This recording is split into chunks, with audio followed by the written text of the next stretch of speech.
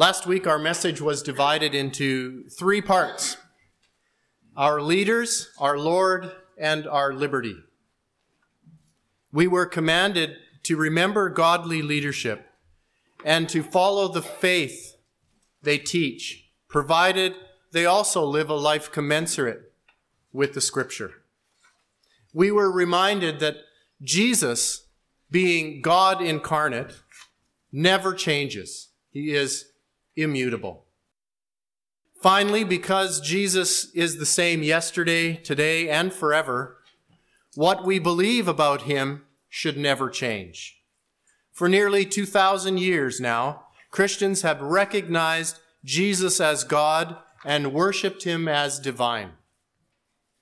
When strange doctrines have reared their ugly, wolfish heads, they often reveal themselves by trying to diminish, however minutely, the person or the nature of Jesus Christ. So, as Christians, we hold fast to the pure truth of Scripture and the gospel of grace it so clearly proclaims. We're getting close to the end of Hebrews now. I'm not quite sure if it's going to be one more message after today or two. It was difficult to decide where to divide this message up. I decided finally to go from verse 10 through verse 16. So let's read Hebrews chapter 13, verse 10 through verse 16, and we'll talk about that some today. We have an altar from which those who serve the tabernacle have no right to eat. For the bodies of those animals whose blood is brought into the sanctuary by the high priest for sin are burned outside the camp. Therefore Jesus also, that he might sanctify the people with his own blood, suffered outside the gate. Therefore let us go forth to him outside the camp, bearing his reproach. For here we have no continuing city, but we seek the one to come.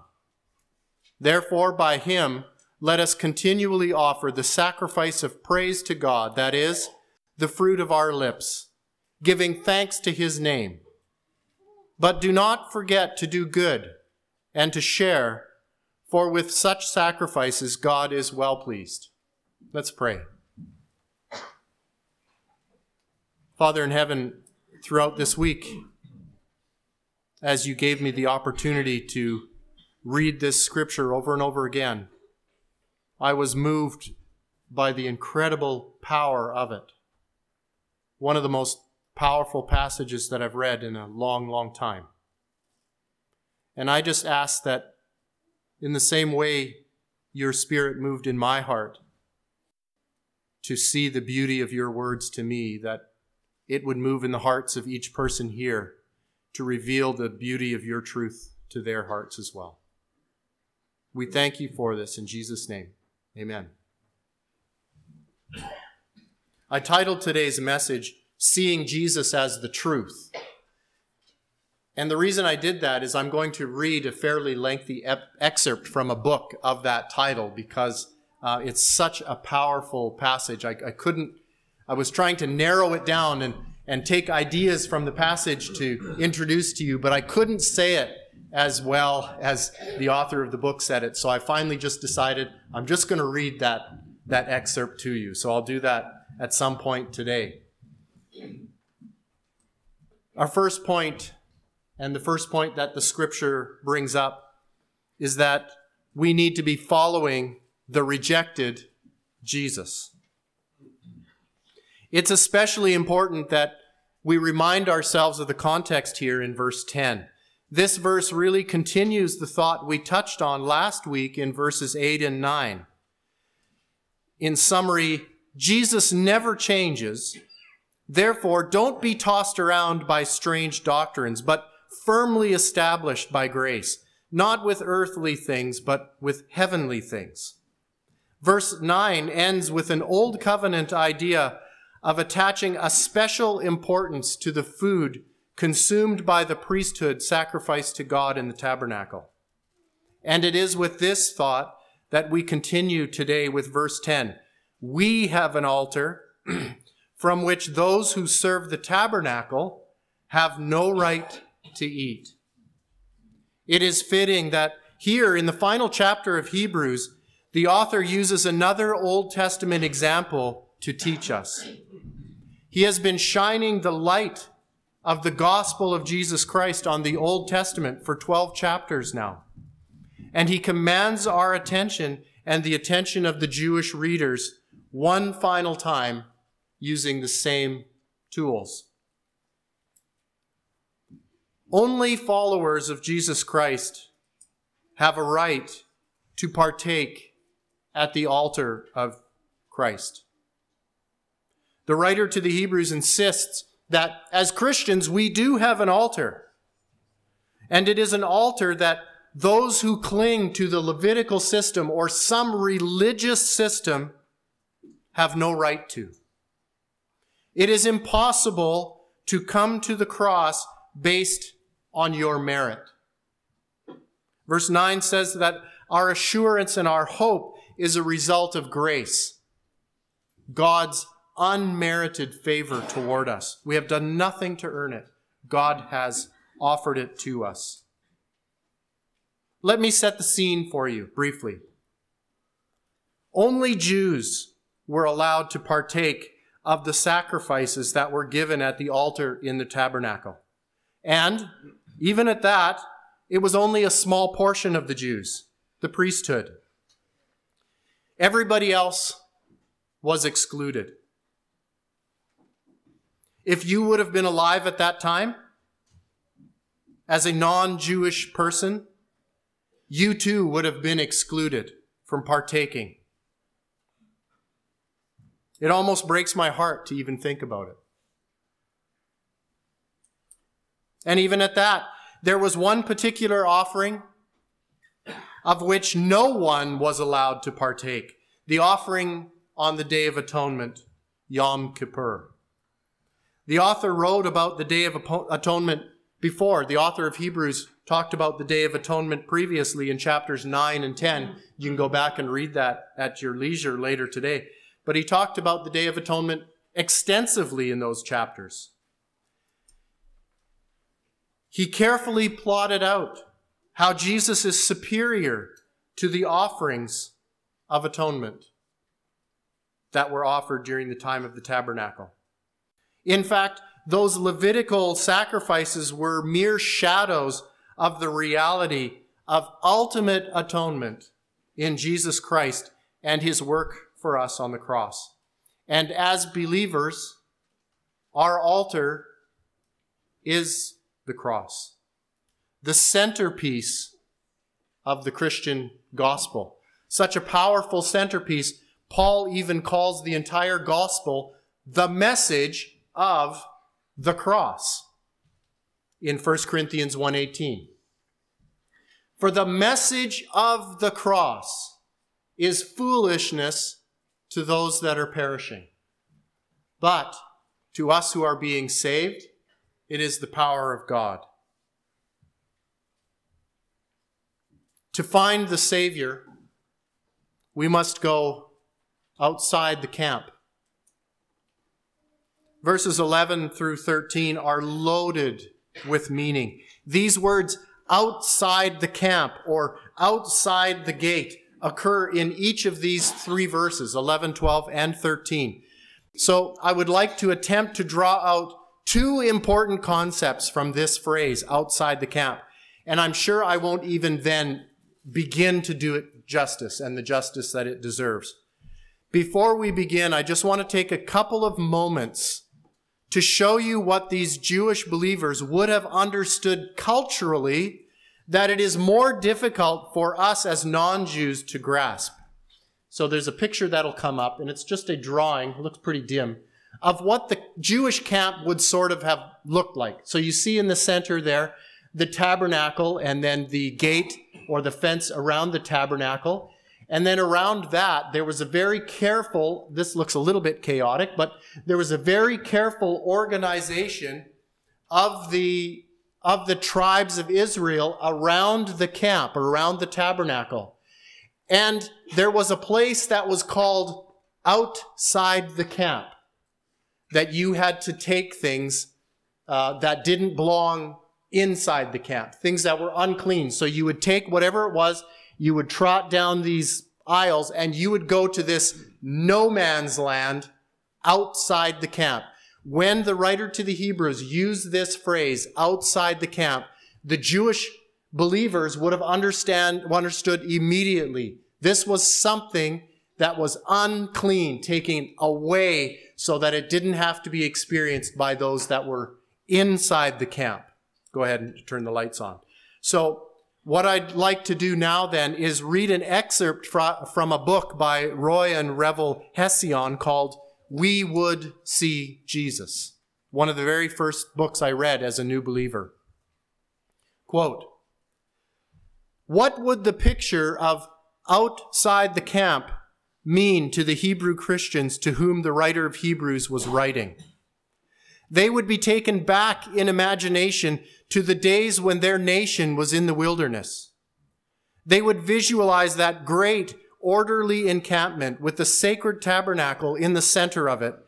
Around the well-defined encampment, they would visualize a no man's land, known to all as outside the camp.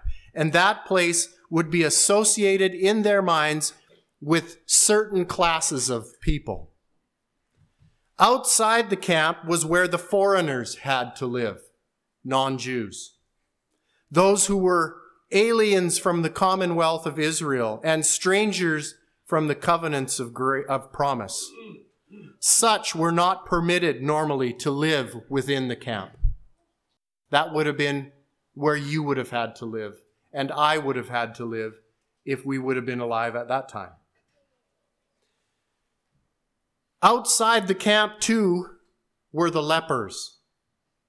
Because of the contagious nature of that terrible disease, they were banished from the camp, uncared for, and excluded from all the delights open to others.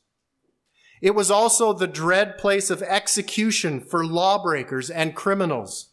According to the law of Moses, the death penalty was to be imposed by stoning, and outside the camp was where that was to take place. In this passage, however, the writer tells us what is perhaps the most gruesome detail of that place. It was the place where the bodies of those beasts whose blood had been sprinkled in the holy place for sin were burned on the refuse heap. The body which had symbolically placed upon it the sins of the offerer was burnt as so much sin-cursed refuge, utterly abhorrent to both God and man. In all, that region outside the camp was not a pleasant place. It was the place of foreigners, lepers, criminals, and sin-cursed refuse, a place to be avoided. Yet the scripture tells us that it was to the spiritual counterpart of that place outside the camp that the Lord Jesus went forth bearing his cross, that he might sanctify the people with his own blood. But the gospel tells us that the place he went to was our place. And how glibly we often say, he took my place. But when we consider the place he actually had to take for us, we get a shock. For it is then that we see, as perhaps in no other way, what our true place is and what our true character is before God. You and I may give one another the impression of being earnest, godly Christians, but before the cross, we have to admit that we are not that sort of person at all. At Calvary, the naked truth is staring down at us all the time from the cross, challenging us to drop the pose and own the truth. Unquote. The body was destroyed outside the camp. After the religious ceremony was completed on the Day of Atonement, after the throat of the goat had been cut and its lifeblood had been poured out, After the blood had been collected and brought into the Holy of Holies, the goat's empty husk of a carcass was taken outside of the Jewish tribal camp and burned in the place of refuse. Similarly, Jesus was taken outside the gate of Jerusalem to be crucified. I want you to recall what I mentioned just a few moments ago about our exclusion as non-Jews and non-priests from the worship of God at the tabernacle. And give me a little bit of poetic license here, if you would. In your mind's eye, go back in time to the tabernacle in the wilderness. As a foreigner or a leper or a criminal, you are outside the camp. You are not permitted to be involved in tabernacle worship. But the Day of Atonement has arrived, and God has moved in your heart to seek him. So you wait. Then the emaciated corpse of the sacrificial goat is brought outside the camp to be destroyed.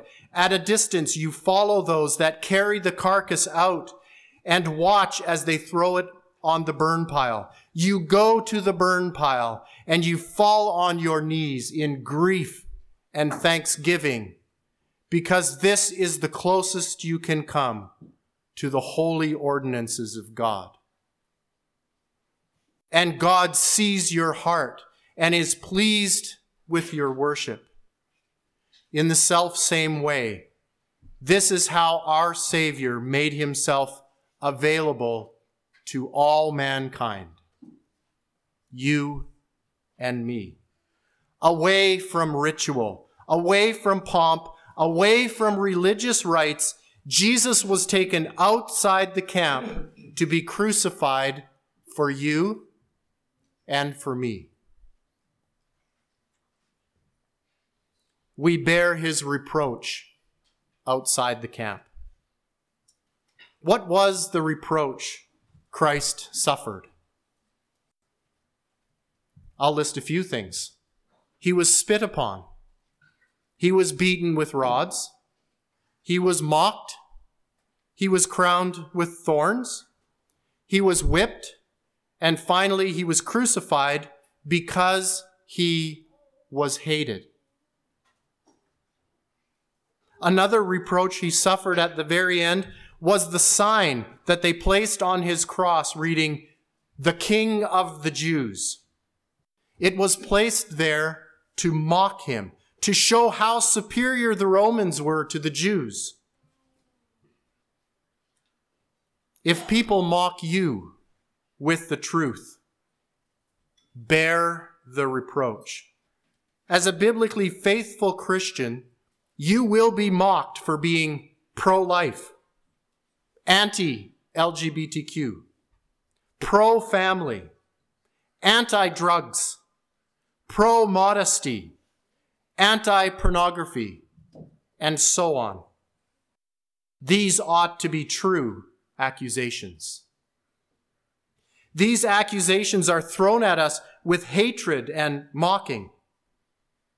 But let us own them as we follow our Savior outside the camp, and be thankful he has counted us worthy to bear his reproach with him. In Canada, Christians aren't crucified for our faith. But as far as God has asked us, let us go to Christ bearing his reproach outside the camp. We seek and belong to the permanent city yet to come. The difficult job of bearing Christ's reproach is easier when we remember that the city or society or culture we have been cast out from is only temporary. In bearing his reproach, we do face difficulty and suffering. The good news is that for those who bear his reproach, this world is the worst they will ever have it. For those who turn their backs on Jesus, this life is the absolute best they will ever have it. I'll repeat that. For the Christian, this world is the worst you will ever have it. For the unbeliever, this world is the best you will ever have it. What then is our sacrifice? Mike read in 1 Corinthians chapter 13, the great love chapter of the Bible. And we have talked about how Hebrews 11 is about faith, and Hebrews 12 is about hope, and Hebrews 13 is about love, which is interesting because Hebrews 13 is about get out there now and live according to the truth that God has laid out before you. What is love? Getting out there and living according to the truth that God has laid out for you. What then is our sacrifice? It is important to remember essentially what a sacrifice is. Boiled right down, a sacrifice is giving up something good today for something far better tomorrow. Sacrifice is giving up something good today for something far better tomorrow. This, of course, was perfected in the sacrifice of Jesus Christ, who gave up himself that we might have eternal life. With great sacrifice comes great benefit. But this is not why we sacrifice. We sacrifice as an act of worship toward the only one who is worthy. We sacrifice because we love him who created us, who redeemed us, and who sustains us. In return, God, in his grace, gives us something far greater, himself. You can see what the writer of the Hebrews was thinking here in this particular passage. The Jewish people would have said, so in Christ, now that I'm a Christian, I've been excluded from all of the religious ceremony that's going on. What do I do now? What do I sacrifice? Where do I go to sacrifice to God? And the writer of the Hebrews says, we have sacrifices. Let me tell you about them. The first thing he says is that we don't just sacrifice sometimes, or once a year, or every now and again. He says we should always offer sacrifices. We have an altar, the cross, and we have a high priest, Jesus, and we have been given the opportunity to continually offer sacrifices to God. Let's read the Gospel of John chapter 4 and 2 verses in there, verses 20 and 21. Jesus had an encounter with the Samaritan woman, and she says, our fathers worshipped on this mountain, and you Jews say that it in Jerusalem is the place where one ought to worship. Jesus said to her, woman, believe me, the hour is coming when you will neither on this mountain nor in Jerusalem worship the Father. It's not going to be limited to a time. It's not going to be limited to a place. And so we can continually offer sacrifice to God. Yet they are not the bloody sacrifices of the old covenant, but the sacrifice of praise, the fruit of our lips, it calls us. These Jewish Christians, and I think quite naturally, would have been asking the question, now what? I can't bring an animal. They had spent their lives doing this, selecting the best they had and sacrificing it to God, spilling its innocent blood. But with the ultimate sacrifice of Jesus Christ, the Lamb of God, all this had come to its perfect end. It had all been fulfilled in Christ. Now what? Now what? So the writer of Hebrews says, well, do this. Offer the sacrifice of praise. The writer to the Hebrews mentions several essentials for proper praise. One, praise that pleases God is offered by Jesus Christ on the ground of his righteousness. Number two, Praise that pleases God is offered continually, so that we are always praising God. Number 3, praise that pleases God is a sacrifice. You hear that? Is a sacrifice of praise, in that it may be costly.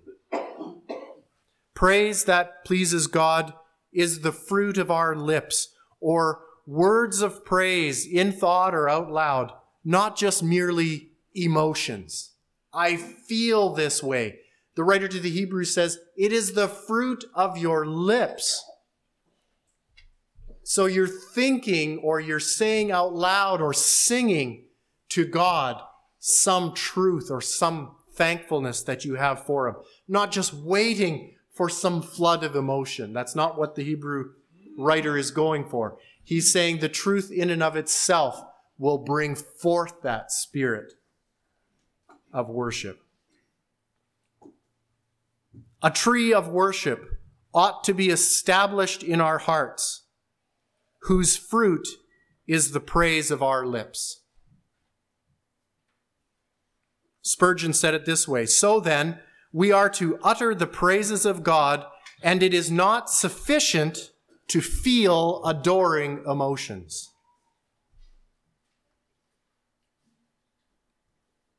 The other sacrifice that the writer mentions is you are to offer the sacrifice of doing good and sharing. With such sacrifices, God is well pleased. Praise is not the only sacrifice that pleases God. Praise and worship are vital, but the Christian's obligation does not end there. To sit in our homes all day, or to sit in church all day praising God, just doesn't cut it, according to verse 16. This worship and this praise must manifest itself by doing good and sharing. Is that not what love is? To the degree that we are able. The gospel of Jesus Christ is not merely an internal good news. It is a good news that goes out into all the world, making disciples.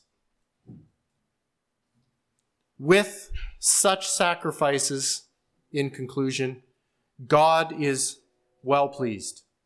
This word for well pleased is only found in the book of Hebrews, and only 3 times.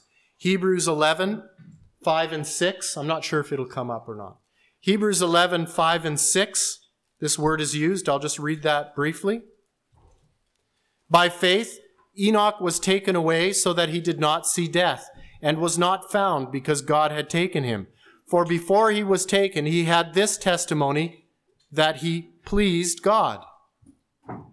But without faith, it is impossible to please him, for he who comes to God must believe that he is, and that he is a rewarder of those who diligently seek him. So it's used in those 2 verses once each, and in the verse we read today, well pleased. All of these ideas, in conclusion, are interconnected.